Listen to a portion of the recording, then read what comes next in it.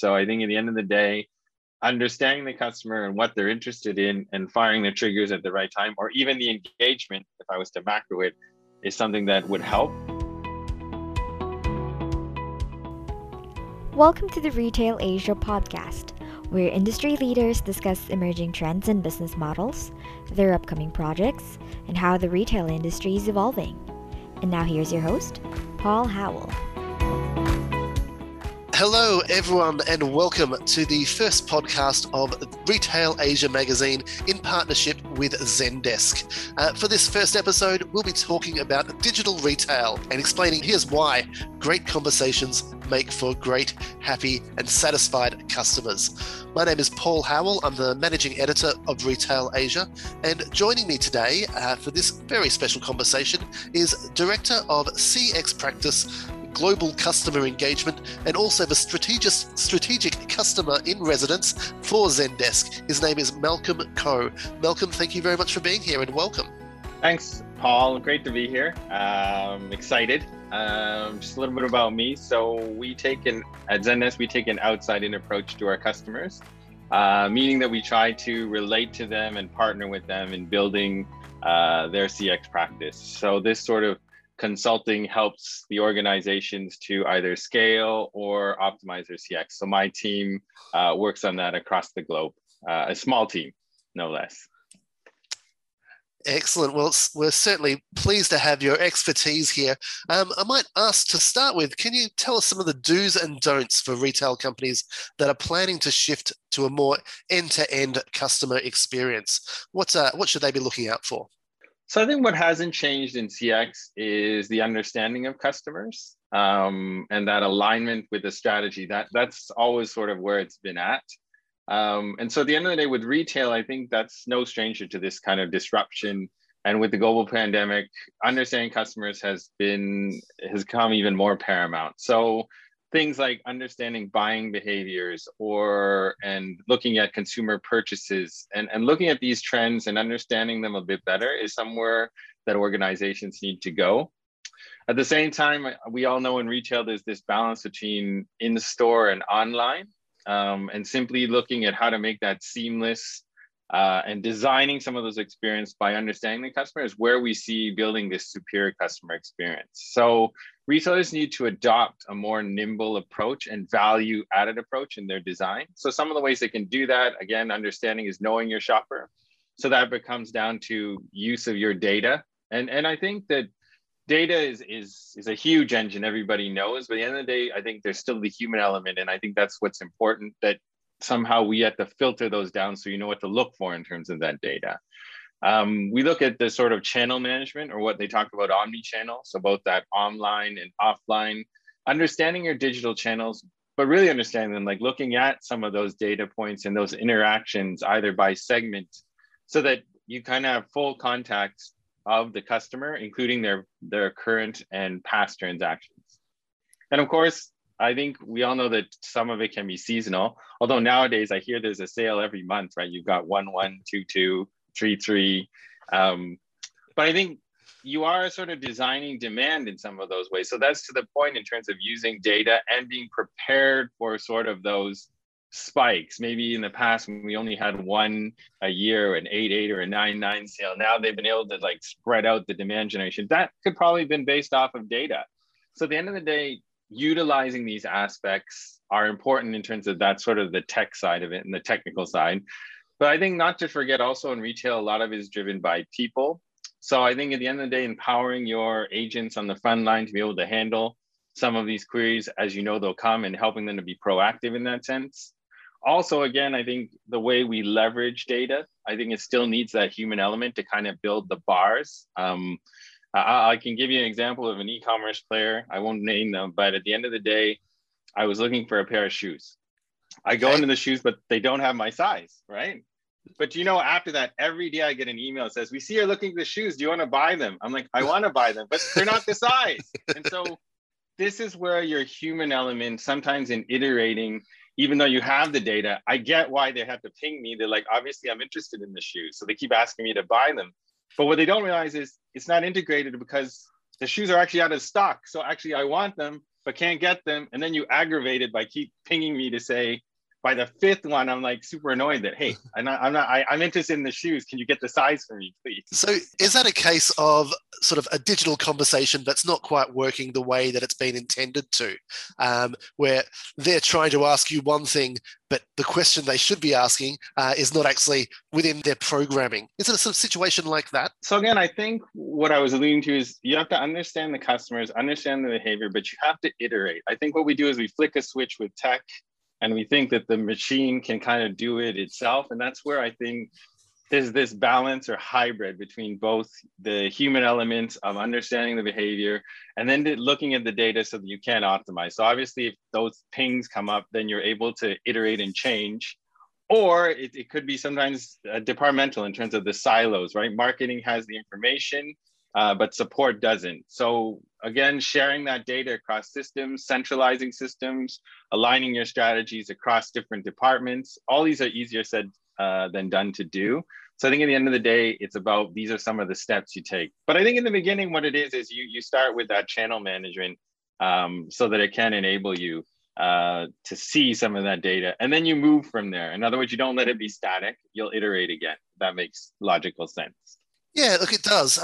Now, for retail companies to thrive, I guess what you're saying is they must first need to survive a more digital landscape. So what are these baby steps that they can do to slowly transition their business to a digitalization model? So again, I think it boils down to sort of this understanding of customers and their behaviors and how you interact with them. So finding these areas of improvement using the tech and data. And I think the best one we kind of use for us is using efficiency across AI and automation with that human collaboration, because at the end of the day, it's got to be sometimes bottom line driven. So getting that sort of tech in place, but then also getting some of the optimization in place does help to sell that. So the first step is kind of using that customer data. So looking at the filters, reviewing and understanding what existing data you have. Retailers can sort of be informed of the decisions and channels, how they interact with the customer, even seeing whether some of the common issues that are being asked, and maybe identifying some of those gaps. And then from understanding that, again, provide you some clarity in terms of priorities. And then you iterate, right? So that case in point, maybe the first thing is you get that trigger in place. And that trigger should deflect some of the volume. But then maybe after you realize, oh, we seem to be out of stock. Maybe we need to integrate backend to this system so it can see if it is out of stock. And we know this customer is a size 8 or 9 or varies between that. Then if we only have 12, we don't ping them, for example. But again, the machine can't necessarily do that on data itself. The data exists there, but someone has to kind of go into the process, but you also have to start that process in terms of the understanding. So building those insights uncovered through data is that kind of next step. I think the other thing we encourage now in the new world is about flexible technology. I think at the end of the day, a lot of things are now platforms. So speed to implementation and time to value is faster because you're not dependent on one system per se. You try to integrate as much as you can, but you're going to have to use some systems, but they should be able to have universal adapters or APIs that piece these things together for you.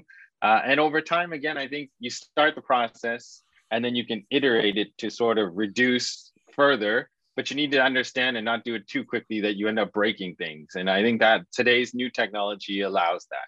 And finally, I think, again, the people element is around empowering that team and helping them to stay productive, that collaboration aspect. So I think that's around some of the efficiency. We found that 59% of agents in retail companies say since the start of the pandemic, it takes more effort than to collaborate. So having invested in those internal tools that help you to stay connected and engaged, I know everybody's working at that, but it does have a impact, obviously. So I know that maybe investing on the front is a little bit more in fashion at times, but you also have to remember the sort of back end of things. And I think that's sometimes a missed opportunity, but I think companies are moving on that as well. And as we transition towards more digitalization, I think at the end of the day, knowledge share is still something important in terms of those central systems that enable teams to be able to communicate efficiently and share information at scale and speed. Now, messaging apps were once used solely for sort of personalized chatting between humans and individuals. How can retail companies utilize these apps to further support their businesses and their customer service? So I think that messaging, we believe messaging is sort of the future because it's convenient, it's personal, and people are used to using it. I mean, a lot of us I'll interact with my friends often via WhatsApp, but and we also find that nearly one third, it's about 31% prefer to communicate with a business via these social channels because they are asynchronous and they can pick up sort of the conversation kind of where we left off. So that's kind of grown its popularity. Customers like the fact that they can use the same channel to talk to their friends as they with their favorite brands. It's something that we see as a growing area. And retailers often offer some flexibility and personalization in this because, again, I think it's more data friendly in terms of resolving issues faster. And there's a space for it between, say, voice and the email channel that kind of comes through. There's this personalization, sort of real-time aspect to some extent. And you've even got like documentary sort of proof because the message is there. So personally for me, I think one of these major benefits of messaging is that asynchronous nature. So unlike chats that tend to end at the session with a distinct start and stop, you still have the history. So when you go back, you can see what you were talking about, and it makes that context easier to pick up for the customer and the agent. So I think in these aspects, that context is something that's good, that's available to the customer, which would help in terms of building up that sort of relationship over time. Now, are there other ways that retailers can customize, personalize, and individualize their end-to-end customer experiences? And are there any examples you can give of those? So I think the end-to-end customer experience, for now, we look at some of the optimization in terms of leveraging this technology. But let's not, I did talk about people in terms of those workflows. So it's a combination, again, of tech, data, and humans, and then iterating your process.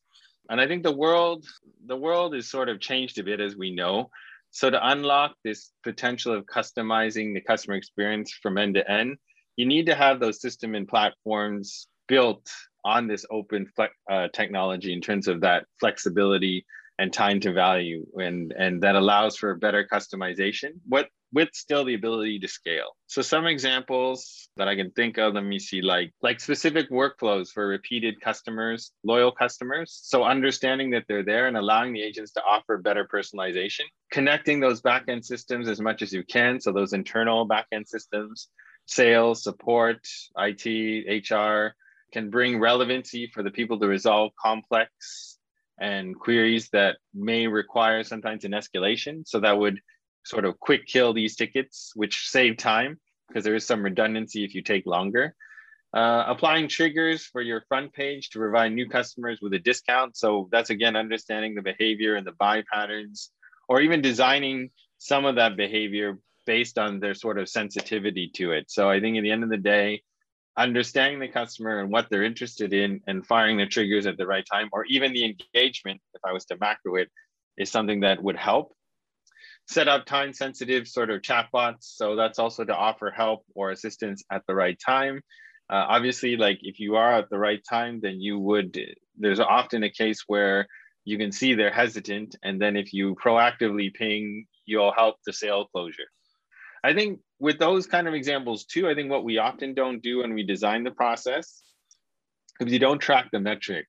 I think it's becoming increasingly important. So for example, if that's incremental or new revenue that probably wouldn't have been closed, but that chat or that proactive engagement caused it, tracking that to some extent will enhance or allow you to get more investment in future. So being able to sample it and say, well, we tested these ones that didn't get engagement, didn't close, and these ones that had the engagement within 30 seconds or 1 minute did, then you can start to A/B test and you can start to prove it's about gaining influence within your organization to be able to get further investment into these sort of areas. So, and then lastly, maybe like this efficiency, enabling a chatbot to offer up these promotions, and again, based on purchase history. Again, the human element is maybe building the sort of filters or the analytics and data exists, but the human element still needs to be there in terms of understanding and iterating this process so that you get closer and closer to sort of the behaviors of your customers. I don't think it's a one size fits all. And that's why you need to practice it a bit, create that practice, and then iterate that process. And I think that's the best way to kind of create your end-to-end. It's a moving target, so to speak. Of course, your tech needs to sort of be flexible enough to complement that. So again, human with data and tech. Look, I was going to ask you, you talk a little bit about the iteration process, and I wanted to ask you a little about what that looks like for a retailer just starting out with this process. What do you mean by continually iterating the experience? Okay, so I think at the end of the day, if you're trying to understand the customers, a lot of us, we take for granted that we're started along this journey. So I think the journey, one, is continuous. So at the end of the day, what I'm trying to say is you look at the data, your human element has to come in and look at the process, and then it builds the data around it. And then it's not a one size fits all, because at the end of the day, things change and customer behaviors change. So you need to, and like I think I gave the shoe example, obviously when they built that first trigger, it's that if somebody's looking at the shoe and they're looking at the shoe for a long enough time, they must be interested. If they're interested and they didn't buy, we'll ping them again. That process makes sense. But again, when you lay over, and it sounds simple because it kind of funny, is that they're out of stock of it. Now, if you integrate another part and you iterate it, and then you'll discover, oh, if we integrate this part where there is a missing size and we have the backend integrated to see that this customer usually buys this size and this size, maybe ask a question like, is it because we don't have your size? And if I tick that box, then please stop sending me the proactive email, which is designed properly, but again, in the end, going to tick me off, because if you send it to me 6-7 times over the week or every hour, then I'm going to be annoyed. And then I'm going to say, you don't actually understand me. So today's customer and their expectations are that they understand this. So the only way to keep up with the customer expectations is to lay the processes, have things integrated, understand the data, but you still need to change up every now and then without saying, I've launched it, we can leave it and just let the triggers run. I think iteration is just the check back, or how the human element would work into it, that you check back and say, oh, I run the process, it still works, or it might not work, there's this slight new nuance. And so I think that I'm just saying, don't stay static, even though you've launched this thing or this process with the data and the insights. You also need to sometimes take a check back to say, oh, it's like the quality check at the restaurant. Food standard, they probably won't say anything, but every now and then the server will come over and ask you something like, how is the food today, right? That engagement. So that human element, I think, is something that has to be built in, and that's what the iteration in my definition is. Look, that makes a lot of sense. And I guess I just wanted to add on to your example that they're not only sort of ticking off a potential customer or someone who was interested in their product, they're also missing out on that potential future sale. If stocks can come back in place over the next week or 2 weeks or whatever the time frame is, there is that opportunity missed in talking to you and explaining what the situation is and how it could be remedied. Exactly. So back onto the messaging apps, can they also create sort of conversation-focused workspaces? You've talked a little bit about the customer experience, but you've also mentioned a little bit about what happens internally within retailers and how investment decisions kind of get made through the sort of storytelling of taking that data and really analysing it and providing a story for what's actually happening in real time. Can messaging apps help to create those conversation-focused workspaces? So the short answer is yes, most definitely. At the rate of messaging growth now, which is growing in popularity across the customer service channel. But I think the important thing here is, much like we learned from chat, sometimes we flick the switch on, the channel needs to be well managed. So the quality of engagement is important. And I think that at the end of the day, that's something we often take for granted. But if used properly, that's the assumption, then proper engagement can lead to sales and increase loyalty. But again, I was in this before, we flicked chat on too soon. We didn't man it very properly. We didn't train properly. And then people started saying things like, oh, it was a bad experience, but it is a channel that's more efficient. So at the end of the day, it needs to be done properly with like strategized. Quality of engagement is important and well managed. So with buying and new operating models that most businesses here to navigate these days, it means more players, agents, delivery. You can build the ecosystem if you think about it and connect more seamlessly across these conversations.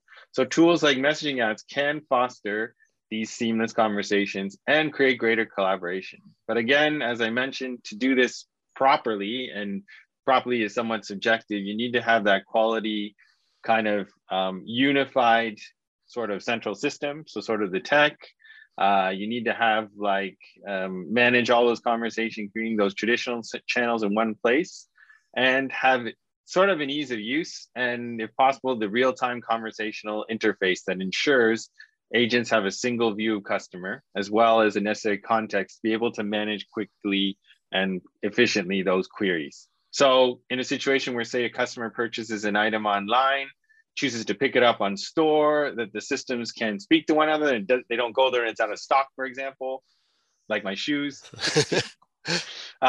Information is easily available to everyone that's in contact. So if it has to switch from different people to provide that smooth and seamless experience to the customer, and then at the end, that there is an alert for the order if it is going to be delayed. So keeping abreast of the situation and advising the customer accordingly across the messaging app, because I think now it's more personalized in real time. The expectations are a little bit higher per se. So you need to manage that properly. And hence, if you're, for example, like I said, if your backend isn't integrated and lo and behold, they go there and it's out of stock, that would be not a good thing. Yes, indeed. I think if I can attempt to sum up, you're saying that just because a conversation is very human and transparent and very customer focused and customer friendly, the back end of that requires a whole lot of management and a whole lot of complex iterations from a team that's involved. Coming up to the last few questions, probably one of the most important ones I wanted to get across was that great customer experiences obviously start with good customer service. So what advice can you give retail businesses that are looking to digitally strengthen and maintain their client bases? So I think the start of all this often is we take for granted that there's a strategy in place. So I think that strategic alignment across the different and key stakeholders is something that's important. Then you sort of complement that with flexible tech that's time to value. And then you kind of measure and test things out again. So that's the high level. Given sort of how drastically things have changed over the last year and a half, the best advice really comes down to investing in some of that technology as well that supports that strategy of those CX goals. So any tech investment can be a large one. So retailers need to look for a solution that plays nicely with others and integrates across that. So open and flexible technology that works out of the box, but can also be easily configured to suit your needs and grow and help you grow if you're scaling or that needs change. And I think planning for budgets, the team should have agility in mind because things tend to change very quickly these days. So it's essential to build up sort of that omni-channel too, in terms of the multiple channels that you can be engaged in. So online, offline messaging, and adding sort of apps and integrations to sort of augment that experience, as well as optimize sort of the stack with automations, AI, and even the self-service area in terms of being as efficient as possible. And then I think lastly, as a small word of advice, don't be afraid to try things out and measure those things. I think we talked a little bit about that measurement. If you can tag it to the costs or the savings, or even test if revenue is improved, that you are proving that case out so that it can help you in terms of getting investment in the future. And of course, I know that there's always this inertia. So that's why I think we take those things for granted, that we should try to test things out. Well, thank you very much, Malcolm. It's been a really insightful session. Certainly that big takeaway for me has been the need to constantly review, constantly test, constantly maintain the systems behind these digital conversations in order to make them more human, more customer focused. Look, that's my takeaway. I wonder if there's a final thought or last point that you'd like to give our audience to take away from today's session. Well, that was definitely part of it. I think the other compliment is the tech in itself, that you do invest in flexible and agile technology that's time to value. But yes, using the data that you have, and that requires some of the human element in testing, but also having the technology that enables you to complement the process or be able to engage, because you need like analytics tools, you need simplified stacks. If you can look into the messaging area, because we see that as a new ecosystem of that engagement. But at the end of the day, it boils down to providing that good customer experience by understanding the customer. And all those elements that I mentioned before help to enable and empower your people to be able to do that. And I think that's really the message that we wanted to put across. Awesome. Thank you very much, Malcolm. It's been a pleasure speaking with you. My last question is, if listeners are looking to learn more about Zendesk and your advice, where can they reach you? Thanks, Paul. They can reach us, they can go to our website, www.zendesk.com/contact. You can also look for some interesting CX information there. We also have a benchmark report. You can probably Google Zendesk benchmark report, which has a lot of good information about CX trends this year, and we launch that every year. Thank you so much, Paul. Appreciate the time, and happy CX to everybody, and stay safe and stay well. Thanks very much, Malcolm. And that is it from today's Retail Asia podcast. We'll be back with more news, views, and insights from the retail industry across Asia Pacific soon. But until then, my name is Paul Howell, and thank you very much for joining us today.